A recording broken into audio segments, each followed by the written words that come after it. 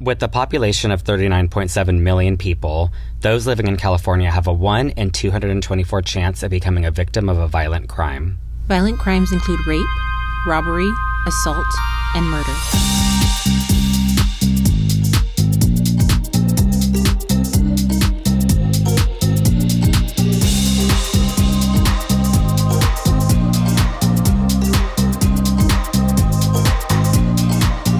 And welcome back to Hella Capital Crime. How's it going? Good. How was your weekend?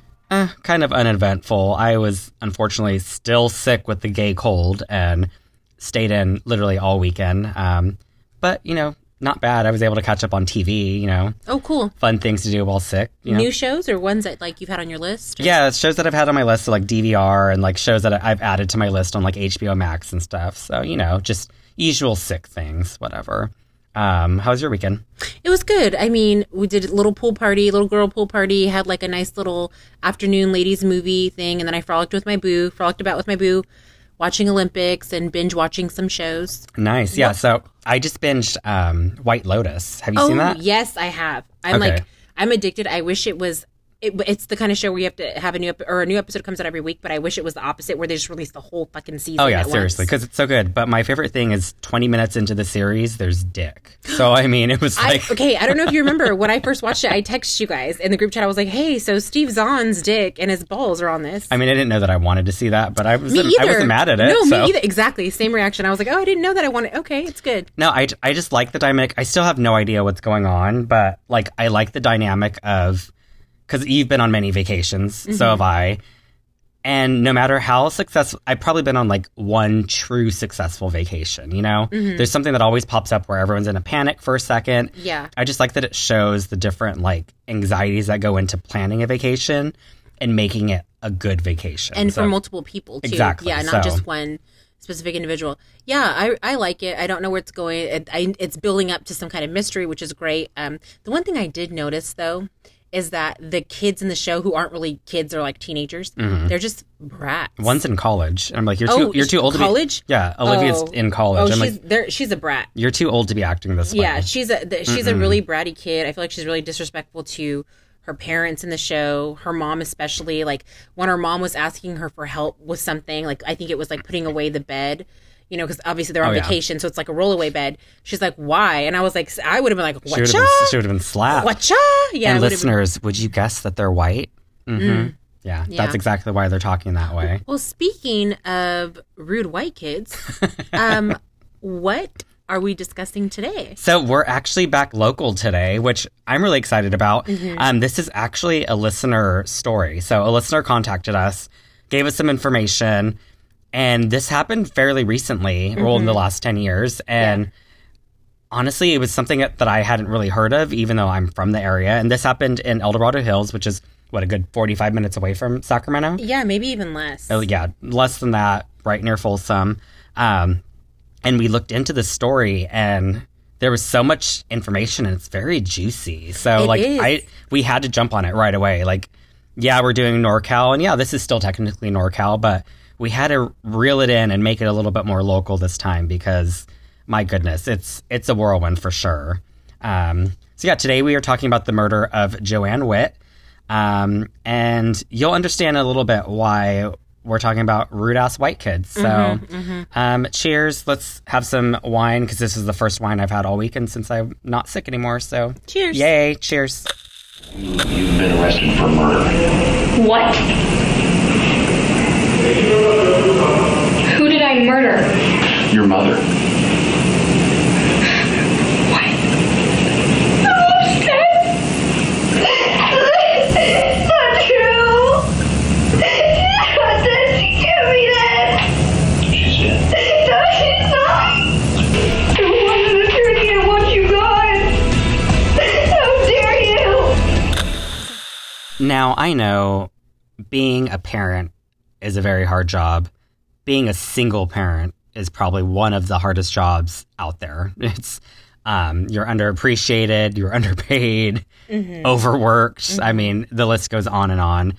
And I grew up with a single mom, and I'm very fortunate though because while I had a single mom Monday through Friday, my dad was very much in the picture. I spent every summer there, weekends with him, and he lived out of town. He would come to town to pick me up every weekend. So my dad was a huge part of my life. My grandparents were a huge part of my life and like part of my upbringing. But my mom still worked 40 plus hours a week, you know, to provide for us. And, you know, I'm always grateful to my mom. I'm also not like a bratty white kid, so I'm not mad at my mom for, you know, having to work, you know, not helping with my homework. I figured it out. It wasn't really that hard. Stop crying, white kids. But you're a parent, and I'm sure you can attribute to how hard this job is. Yeah. So I guess you could say I'm kind of a single parent as well. You know, because at one time I was married, but I'm no longer married to the father of my children. But he is super active and involved. You know, we are 50-50, so we equally have the kids. And I would say we kind of co-parent pretty well, if that's even a term. Yeah. And so funny that we're discussing this, because just earlier today, this morning at 7 a.m., our daughter had a meltdown. And she had a meltdown between coming from his home to mine. And so what we collaborated on, because he was like, hey, just forewarning, she's mad. So of course, you know, she hops in my car and she's like, just drive. And I was like, and I immediately was like, who are you talking to? And she was like, Mom, just drive. I don't want to see Dad. And then he's like, oh, you don't want to see me? You don't want to see me? You don't want to. I was like, oh no, it's like me and you arguing. And he's like, yeah, except it's my daughter. And I was like, right. So I think we don't tolerate our daughter's sassiness and misbehavior. And I will say, when we were together, we had each other's back when it would come to her talking or our son, you know, getting an attitude. We would both be like, hey, don't talk to your dad like that. Don't talk to your mama. Who are you talking to? Always. Yeah. We always ask our kids questions. Who are you talking to? Or what are you doing? So it is a little bit more difficult now, because a lot of the time, you know, when she acts up, she'll just be with him. When she acts up, she'll just be with me.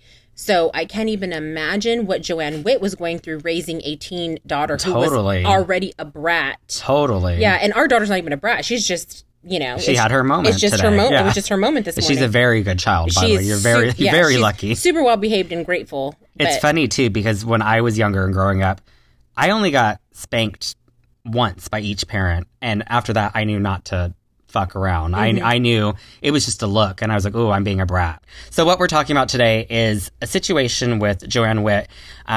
She was a woman who was born in 1962, January 25th to be exact, and she had a daughter named Tyler, and the father was never involved in... Never in the picture. Never in the picture with upbringing, and, you know, Joanne did have her parents who did help occasionally, and Tyler was their third grandchild. And Tyler went everywhere with Joanne. She was so proud to be a mom. And, you know, there were so many videos of, like, Tyler growing up where her mom just has her on her lap, or, like, she's dressed up in a cute little costume. And, like, they're doing everything. So, like... She was a very good single mother. Yes, like exactly. There's a lot of women, I have to give it to Joanne, there's a lot of women out there when there's no man in the picture, they just kind of do the bare minimum. And there's another type of women that they do everything when they're the only parent. And Joanne was one of the women that did everything that she could to make sure that Tyler had, you know, a fun childhood. Yeah, so this story takes place in 2009, June to be exact. And... without giving away too much, basically, Joanne ends up murdered. And, you know, police at first don't know who did it. And how this happens is her parents were actually retired, and they have their RV that they're traveling across America, just finding new things to do. And they arrive home, and, you know, they're settling back in, and they get a call from Joanne's boss. And he's a little concerned because it's now Monday, and he says that Joanne never showed up to work on Friday, and she didn't show up today either, Monday. And that's just a little strange about Joanne, because if she were to ever not show up, she would definitely call. Like, there had never been a situation where she just didn't show up, and it was whatever. And the boss was actually concerned because Joanne had actually confided in him that she had a rocky relationship with Tyler, and he was concerned that something could potentially have happened. So, you know, they said that the parents said that they were going to call the police, and the boss was like, hey, I already did that. Like, the sheriffs are on their way to do a welfare check. Can you get down to her house? Because they lived in the area. Can you get down and let them in? So they showed up to the house, and her dad actually opened the door, and police would not let him in. And that's obviously not a good sign. Right, exactly. Because they just weren't sure. And they go upstairs, the police do, and they find the body of Joanne dead in her bed. And she had been stabbed over 20 times, and her throat was slashed to the point where she was almost decapitated. So at that point, the parents are like, well, where's Tyler? Why is Tyler not here? So they're nervous that maybe someone took her. Mm-hmm. So that's the basis of the story. So a little bit of background with Tyler. She was, at the time, 14, and she had just started high school, going to Oak Ridge High School, which is the high school in El Dorado Hills.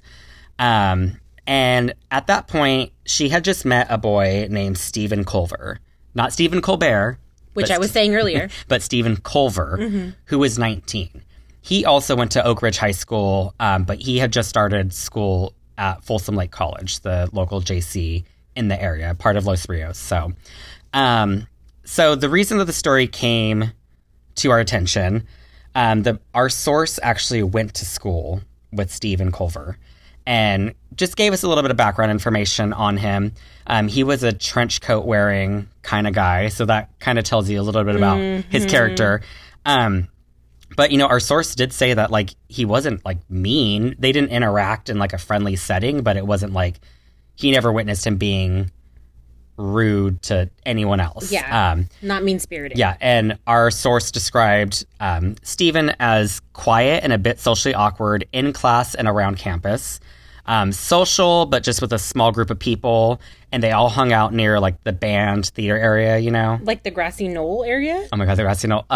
No respectable girl would ever date someone who hangs out there. Sorry, Clueless moment. Anytime we can bring up Clueless, we're going to. But basically, Stephen knew his interests were different than most people, and he, like, liked that. Like, the stuff that he liked, like anime and, like, gaming, it made him different, and, like, he liked that about himself. Funny, because although I understand that made him different from maybe majority of his peers, there is a huge, like, group of anime gamer kids. Totally. Yeah, so. And, like, he was just quiet in class and didn't really jump at the opportunity to participate or talk. So that's kind of background about him. So basically, these two started dating, Tyler and Stephen, after being introduced by friends at a coffee shop. So basically, Stephen and Tyler, like I said, they were introduced by friends at a coffee shop in December of 2008. They started dating 2 months later. So they kept in contact between there, but it was just kind of like here and there. It wasn't anything like serious. Once they started dating, though, they did begin to have sex regularly. She was 14, probably had just entered, puberty a year, like around that time before, who knows. So obviously, as we saw in that movie, hormones rage. Hormones rage, yeah. So, except I was playing with Barbies at 14, but whatever. I know. So the family hadn't really lived in El Dorado Hills for that long at this point. And so again, it was, El Dorado Hills is a really, I want to say well off. I know that not everyone who lives there is well off. Like they're huge houses, but like, there's a lot of people that live there that, aren't millionaires or just because, these are expensive houses. But it is a nicer area. For those of you that aren't familiar with Sacramento, Folsom and El Dorado Hills are going towards South Lake Tahoe out of Sacramento, and they are very nice, like, towns. They're very nice towns, and majority of the people there are well off. Maybe not necessarily millionaires. There's a good handful of millionaires No, there definitely is. Yeah, but not everyone is. And case in point, like, obviously, Joanne wasn't a millionaire. She worked for the county as like I forget what her job was, but she worked for the county. She was an engineer. That's what she was. So like she made good money, but like she still lived in a big house with just her and her daughter. Yeah. So at this point, Tyler really wanted Stephen around, and like he was independent, like didn't live at home anymore. So she actually lied to her mom about the relationship between the two of them. She even went as far as to say that Stephen was gay. And she's like, oh, this is just my best friend. We're kind of like brother and sister. Like we love hanging around each other. And she somehow convinced her mom to let Stephen move in with her or with them. Yeah. In his own room, obviously. And she just convinced like, oh, well, he'll help pay rent. Yada, yada, yada. And it happened. And, who knows what kind of bind Joanne was in, but it didn't take her very long to start, like, questioning their relationship. She thought something, like, was off, even though he was gay, supposedly gay at this point, yeah. Yeah. So in spring of 2009 is when he moved in.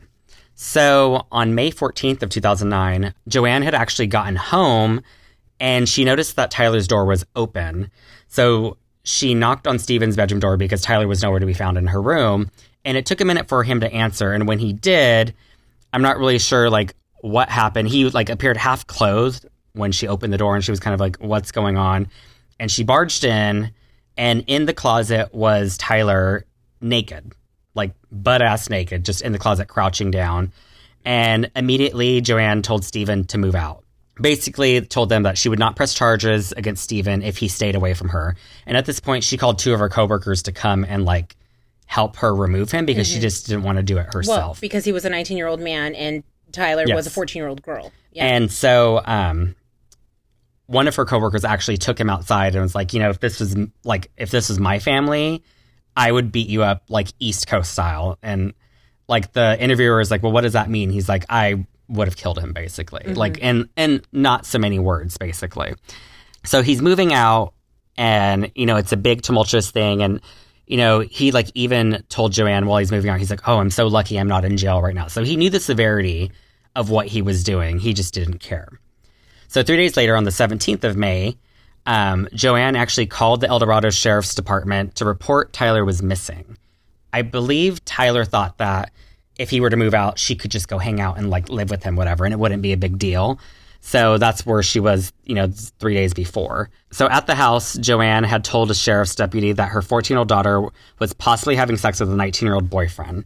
Tyler ended up calling the house when the deputy sheriff was there, and Tyler said she was at a friend's house. So the sheriff's deputy picked her up, and she denied the sexual relationship, and they just brought her home. The El Dorado Sheriff's Department opened an investigation into Stephen's alleged unlawful sex with minor. So, fast forward to June 10th of 2009, a deputy sheriff returned to the house and, you know, questioned Tyler again, and he told Joanne that, you know, Tyler was still denying the relationship. So at this point, Joanne turned over Tyler's journal that had very graphic, detailed sexual relationship info that she had been doing with Stephen, like sexual positions, how many times they did it, basically gross stuff. So this journal was booked into evidence under a statutory rape investigation that they had opened. On Thursday, June 11th, there's so many dates, 2009, Joanne had told Tyler that she had turned over the journal and a towel that was on Stephen's bed, I guess for, like, DNA. Yeah. Probably, yeah. So throw your cum rags away, guys. Basically. So when Joanne had left the house, a panicked Tyler called Stephen at Rubio's, where he worked in Folsom. And you know what? Rubio's was open at the Galleria. Now they're closed. And it was the one place I liked going. Shame. Aww. Anyways, she basically had told him what Joanne had done. And they were like 100% that he was going to be arrested. Mm-hmm. So I think now is a good time as any to talk about the tumultuous, like, history between the mom and the daughter. Right. How we even ended up here to begin with. So basically, what our source let us know was that when Tyler was 5, CPS actually took her away and her parents had temporary custody. So, like, basically what happened was, and this is according to Joanne's best friend, Roxanne Ugrit. Joanne had actually lost control when taking Tyler home from daycare when she was 5. Tyler was screaming like the little brat that she was, and Joe was having trouble concentrating, like doing safe driving. Right, basically. She was driving in the car and her daughter was screaming. She turned around and she smacked the shit out of Tyler in the backseat, as I would have too. And so the next day, daycare workers noticed a red mark that matched her hand on Tyler's face, so they reported it to CPS. Which I think is super dramatic. I've been slapped plenty of times when I was a child. I mean, I would have called the parents in and be like, what is this? And then if I thought there was an issue, but I'm not in their shoes. Something tells me that Tyler probably put on the dramatics and the waterworks. Oh, of course. Not saying that she... Well, no, I am saying she deserved to get hit. I don't like Tyler. She Fuck deserved to get bitch. hit. I'm sorry. As a mother, she deserved to get hit. All right. So Tyler went to foster care for a month and was with her grandparents after they got temporary custody, and they had her for 6 months. Joanne had to go to anger management classes during this time, and she did. She completed them. And when she got her back, the dynamic was just completely different. She was afraid to just discipline her after that. She was scared that Tyler would call CPS on her. Right, because now Tyler had that under her belt, which also I want to note earlier, we did mention that Tyler did ask Joanne if her boyfriend could move in. And I was going to say, you know, I bet you at this point, Joanne probably, or at that point when that happened, Joanne probably didn't really have a choice. Yeah. You know what I mean? Because she was probably, I think Tyler used the whole CPS to her advantage for the rest of her life. We'll kind of touch on that in a second too, just because at this point, now that like she was scared of Tyler, like what Tyler would do if she like disciplined her, Tyler started to rebel. Like she started doing poorly in school. Instead of like asking, hey mom, can I go hang with these friends? She's like, I'm going here, whatever. And like, she just kind of let her do it. So a few months before her death is when she finally decided to discipline her because she was completely out of control. And, basically Tyler accused her mom of getting drunk and beating her, but she was like never taken from the house, which is kind of weird. And, Joanne's friend Roxanne said that there was no abuse and that Joe did not drink.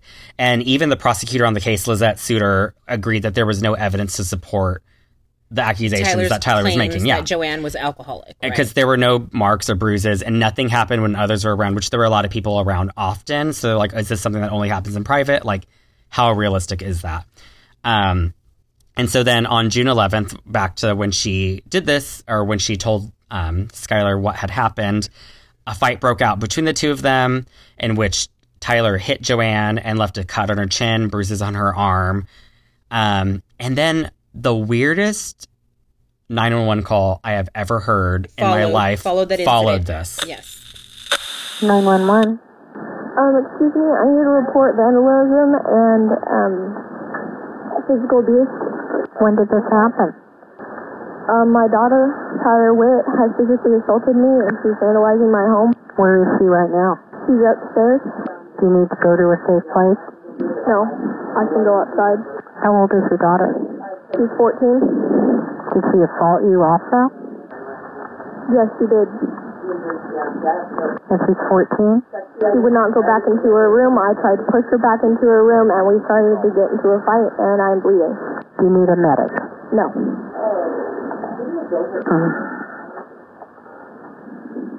Are you home alone with her? Yes. Where are you injured? I have a cut above on my chin and on my right hand, and a few scratches down my arm. And your daughter's now upstairs in her room? Yes. What's her name? Tyler, Tylar. She's always been in the house all evening? Yes. Well, no, I had to call the police because she told me where she was, but that was after I had called the police. I didn't know where she was. So they had to search for her. Is she on probation or anything? No, she's not. Has she been drinking or using narcotics this evening? No, she's not. Does she have any weapons? No.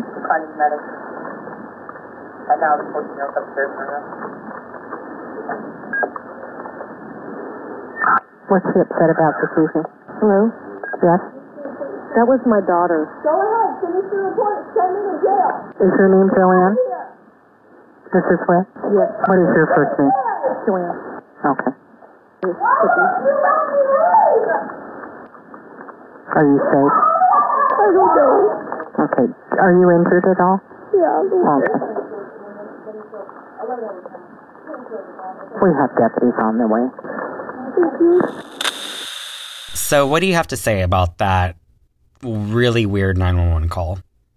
So I understand that it's weird because it was Tyler pretending to be Joanne. However, I've been that crazy teenage girl.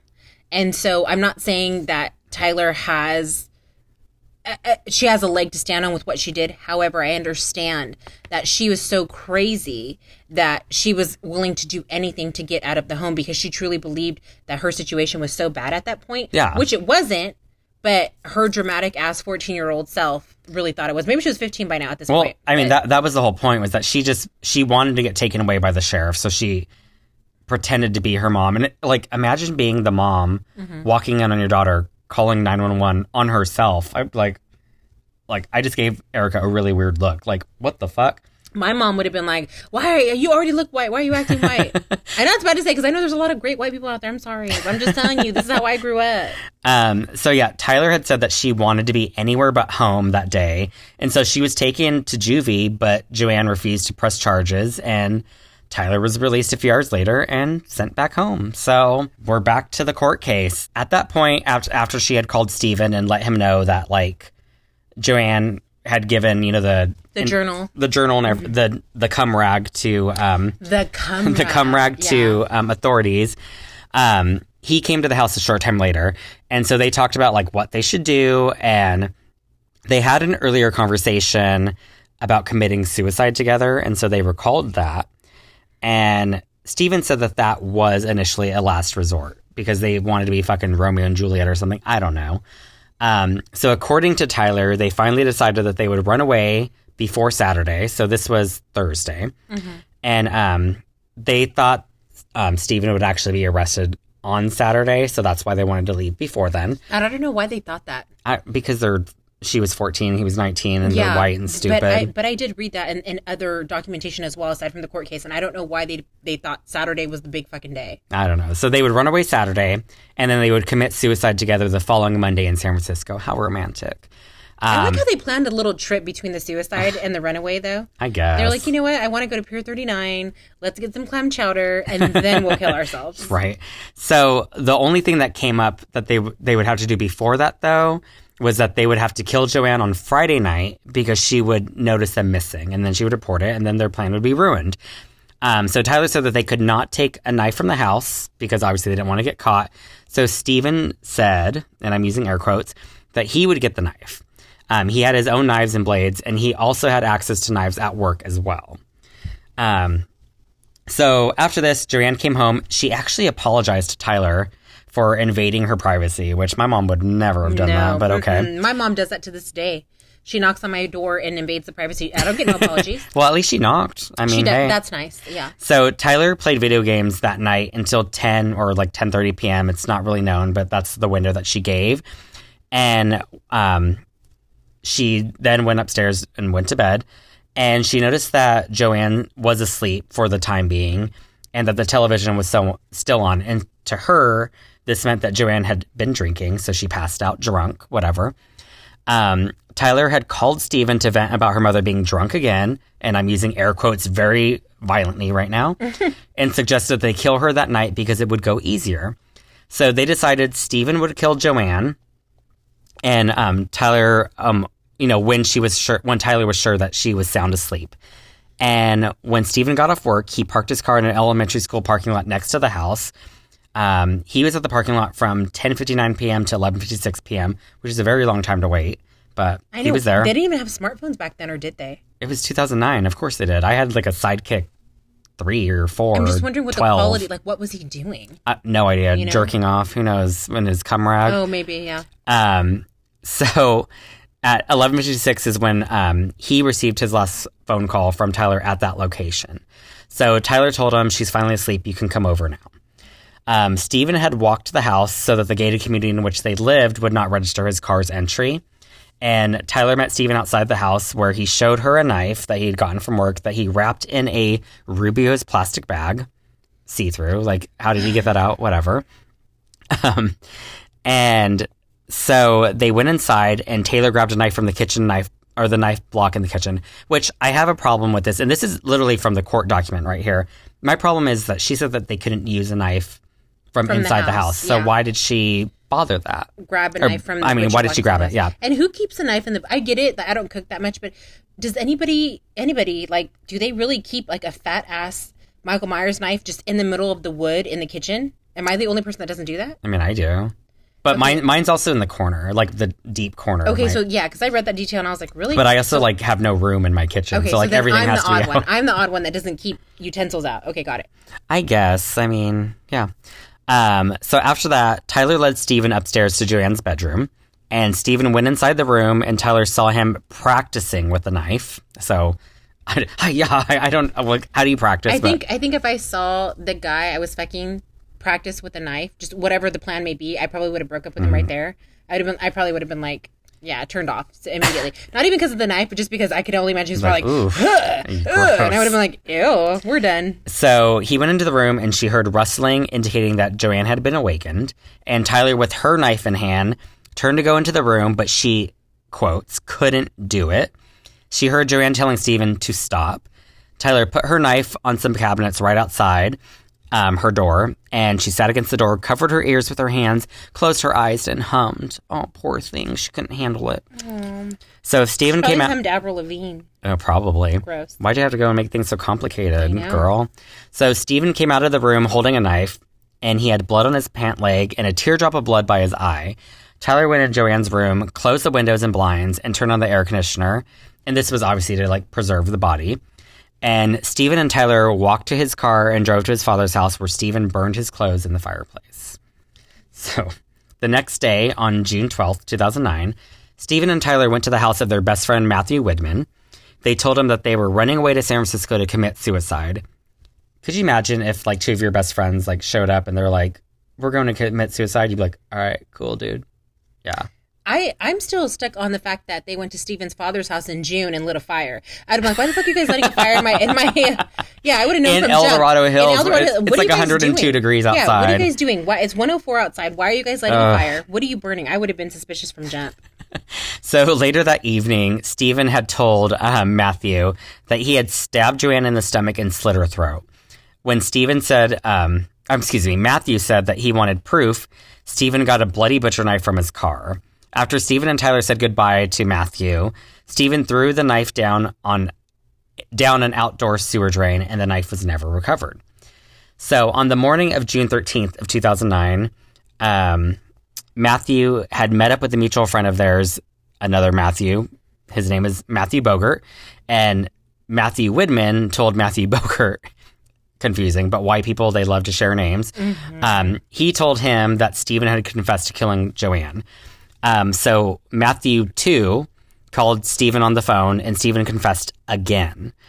So Matthew, too, recalled that Stephen had sent him a text the afternoon before Joanne was murdered, blaming Joanne for driving him into the ground, and Stephen and Joanne had made an agreement that if he would leave right then and there, that Joanne, and remove himself from their lives, then she would not press charges or anything and let the encounter die. I'm drunk. I can't read anymore. What's wrong with me? But then Joanne started all of this hell because she got too fucking drunk one night, and called the cops. Joanne was the one continuing to try to destroy his life, whether he was to stay with Tyler or not. So the night of June 13th, 2009, Stephen and Tyler drove to San Francisco. Tyler wrote a story called "The Killer and His Raven," and they both wrote suicide notes to their friends, which they mailed, which so dramatic. Where did they get stamps from? Obviously. And the Raven story that she wrote documented the love affair between a 14-year-old and a 14-year-old girl and a 19-year-old man. So creative. Yeah, I know, right? And the latter who killed the girl's mother when the mother turned over the girl's diary to police and shattered their dreams. Oh my! It's so creative. I know, right? It's where did they get this imagination from? And Stephen wrote a letter to whom it may concern. He stated that the tested being that they were truly in love and was taking the life of another to be with the one that you love. He didn't address it to anyone, but it wasn't sent. But they found this one. They were both such fucking girls, dude. So on Sunday, June 14th, 2009, around midnight, Stephen and Tyler, they actually were in their hotel, and they ate a lethal dose of, what they thought was lethal dose of Fruit Loops, ice cream, and rat poison. Unfortunately, it didn't work, and they woke up the next day. And on June 15th, 2009, that's when Joanne was reported missing, so they found her dead. Mm-hmm. They found the defensive wounds on her hands and fingers. The fatal wound actually was a very large, gaping, sharp force injury to the neck, so the one that almost decapitated her. Yeah, so it was a throat slit that practically cut her head off. And so she also had stab wounds in the middle of her chest, obviously. And from the stab wounds, the forensic pathologist could say was that the weapon was likely a sharp force object, a knife, and that it was probably not a serrated knife. So just a really clean chopping. No, thank God, because when it's a serrated knife in these types of situations, that's just all the more. We've all cut things with serrated knives. It's just all the more gruesome to me. Yeah. So fingernail scrapings from Joanne's right and left hands contained male DNA, as did samples taken from Joanne's left knee. So that's important to note. And there was no female DNA, foreign DNA, to Joanne found on samples taken from her body. So just the male DNA. Mm-hmm. And on Wednesday, June 17th, 2009, Stephen and Tyler were spotted by a South San Francisco police officer, and they were arrested, and they were at the shops at Tanforan behind the Red Lobster. Oh, okay. Mm-hmm. So they were probably trying to get Cheddar Bay biscuits. I don't know. Could be. Yeah. And that might not be a familiar location for everybody, but we're like an hour away from Frisco. We go all the time, so I mean, yeah, it's like when I'm like, oh, okay, like that's where that's at. Got it. That was the whole prosecution's case. The defense is not so long, and it's kind of sad a little bit. But so what the defense did was Stephen actually testified, and on the afternoon before Joanne was murdered, Stephen visited Tyler at her house. He said that she suggested they commit suicide because police had her diary and could arrest and imprison him. And they did not talk about killing Joanne at that time. He did return to work from 3 to 10:15. And all of the work knives were accounted for. That's what, they claim. At 10:30 p.m., Tyler did call him to come over to her house, upset that Joanne had broken her promise not to get drunk again. And I wish I could make that promise. And he decided not to rush over because the police had her diary that exposed the nature of their relationship. Obviously he was scared. So instead, he drove to the school and waited for Tyler to call him, telling him Joanne was really asleep. Around midnight, Tyler called Stephen in a frantic state and eventually told him to come over. Tyler met him outside with a kitchen knife in her hand and a red stain on her leg. She told Stephen, "I did it. I finally did it. My mom is gone forever." Stephen went upstairs and nudged Joanne's leg to confirm she was dead. At Taylor's direction, they burned their clothes, and Stephen confessed to killing Joanne because he made a promise to protect Tyler. Although they planned on killing themselves on a Monday, the day after the killing was Friday, and a lot can happen in 3 days. In addition to his own testimony, Stephen provided the testimony of 7 character witnesses who attested that he was not violent or aggressive. Included among those witnesses were Terrace Litton, who was the manager at Rubio's, and Dylan Heimbrook, an employee at Rubio's, both of whom did not notice any missing Rubio's knives around the time of the murder. So that was their defense. And after that, Tyler actually testified about how they planned the murder. And like a matter of fact way, she said that they had used the knife because they couldn't. Well, actually, she said, quote, we couldn't get a gun. And on cross-examination from the defense attorney, Dane Weiner, Tyler claimed violence in the household went way back early into her early childhood. And according to Tyler, her mom would kick the living crap out of her, but only choked her a couple of times. And also, while she was on the stand, this is crazy, Tyler described various aspects of herself, such as Toby, who is from hell, a demon inside of me, she said. And she also said Alex, who was an angel who also lived inside of her. 3 souls crowded in one body, Tyler said on the stand. She also described blackouts when she was enraged. So now she's claiming that she's possessed. And, Toby, isn't Toby like a demon from like a horror movie? Yeah. If you guys know what horror movie that is, let us know, because I cannot remember for the life of me right now. But Toby, Alex, and Tyler, how sweet. 15-year-old Tyler Witt, who recently pled not guilty, walked into this El Dorado County courtroom. 20 seconds later, her alleged boyfriend Stephen Culver appeared and sat down behind her, 2 seats away. It's the first time, so it's the first time they've had any actual contact in terms of being in close proximity, because all the proceedings have been separate before this. This joint appearance had significant legal meaning. It's significant from a legal standpoint that, yes, now their cases are actually together. In other words, for now, prosecutors are pushing to try these 2 teens together. However, their defense attorneys are already at odds. Culver's attorney asked for a 2-week delay before a preliminary hearing. Witt's attorney objected. And why objected, Tyler? My client's in custody. This case has sat around in the criminal court for 6 months. We're ready to go now. At no time did these teenagers look one another in the eye. Culver's attorney in no mood to answer questions about Culver's feelings toward Whit. Yeah, rather not talk about those kind of details. However, Whit's attorney did reveal for the first time publicly how this girl reacted when she found out she is being tried as an adult in her own mother's murder. Not well. None of us did. So after that clip that you just heard, Tyler Whit took a plea deal, and with this plea deal, she had to testify against Stephen Culver, and she was sentenced in 2011 to 15 years in state prison. She is now at the Central California Women's Facility in Chowchilla.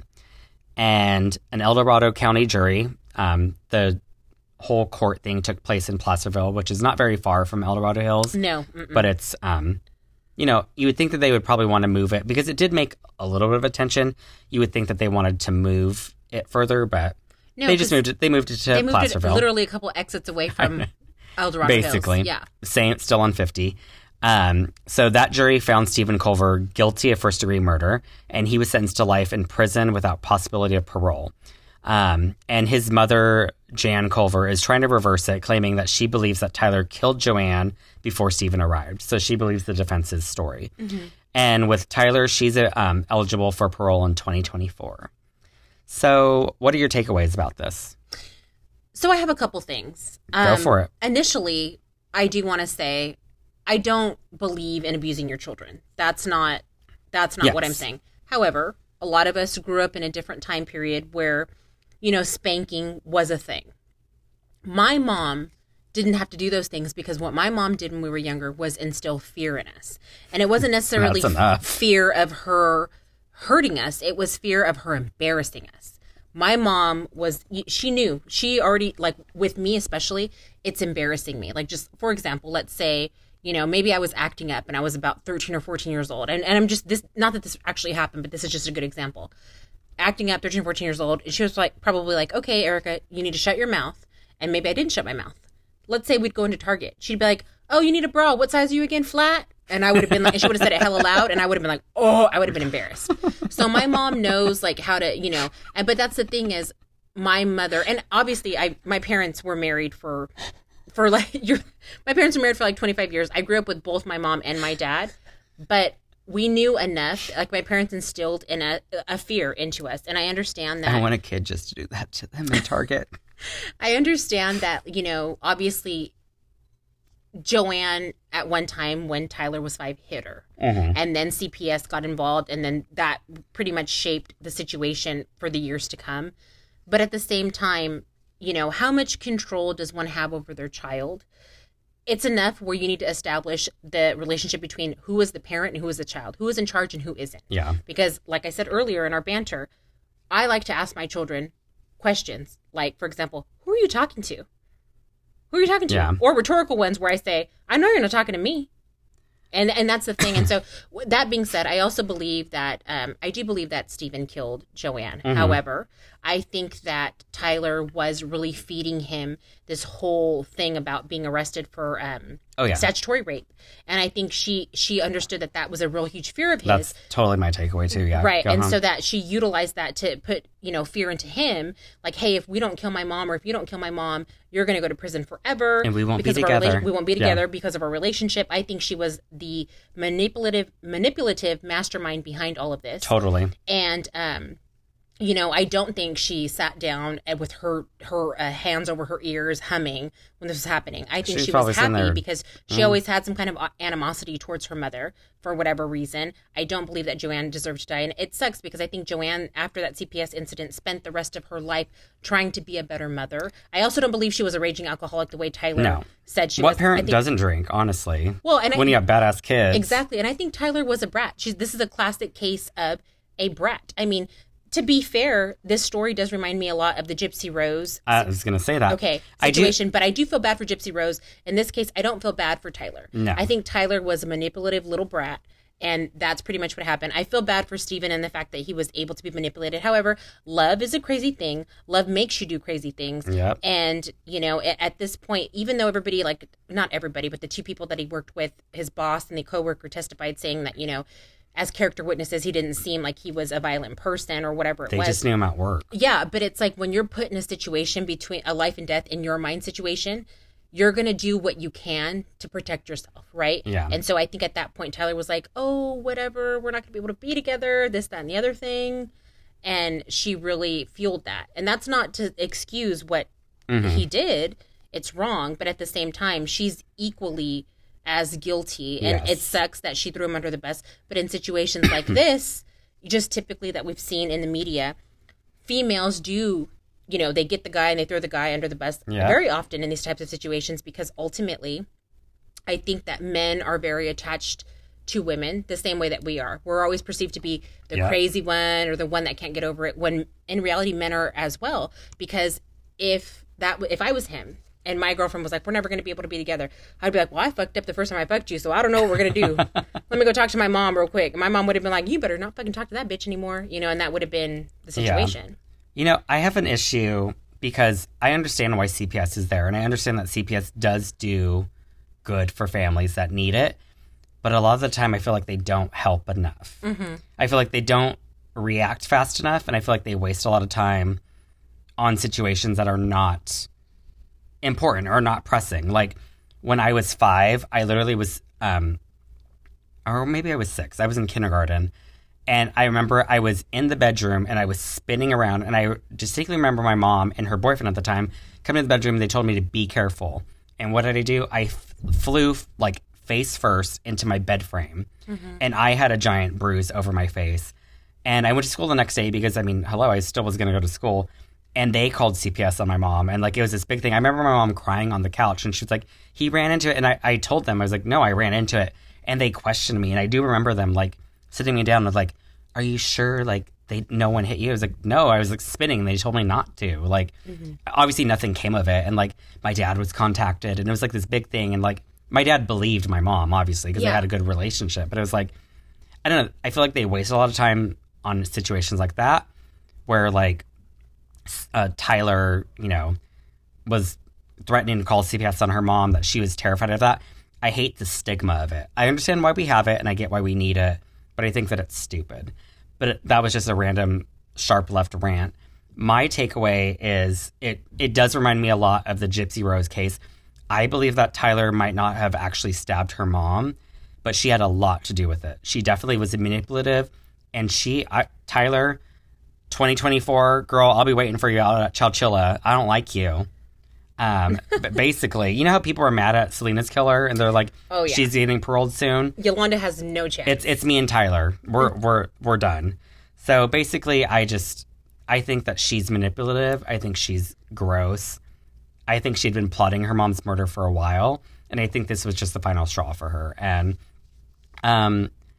honestly, discipline your kids. It doesn't mean that you have to hit them, but show control. You're the parent. Mm-hmm. And as a kid who wasn't disciplined very much, but there was times where I had to be because, I was a little wild, but not. I was good most of the time because, I didn't want to piss off my parents.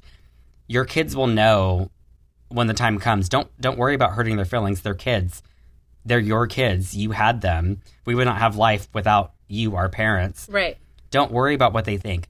When they're old enough, they're going to realize how right their parents were. Mm-hmm. And it's funny, I realize now my parents were right all the time. And in hindsight, I wish that I was a good kid, but I wish that the times that I gave them that were hard, I wish that I hadn't done that. Because, what was the point? What satisfaction did I get in that moment that really lasted till today? Nothing. So.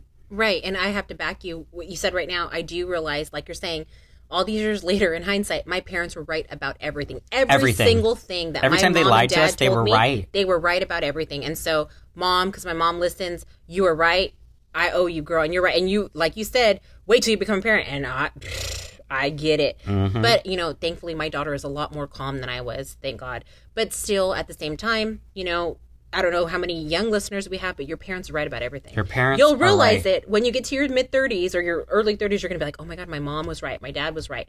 Your parents are right about everything. Give your parents more respect. Give them more credit. Give them the benefit of the doubt. Yeah, your parents right. have lived through every situation that you're encountering. Because as a kid, you ruined your parents' life. Right. And remember that. And, honey, Tyler, you ain't the first girl to sneak your boyfriend in, honey. As the two firstborns here, you ruined your parents' lives. So with that, make sure to like and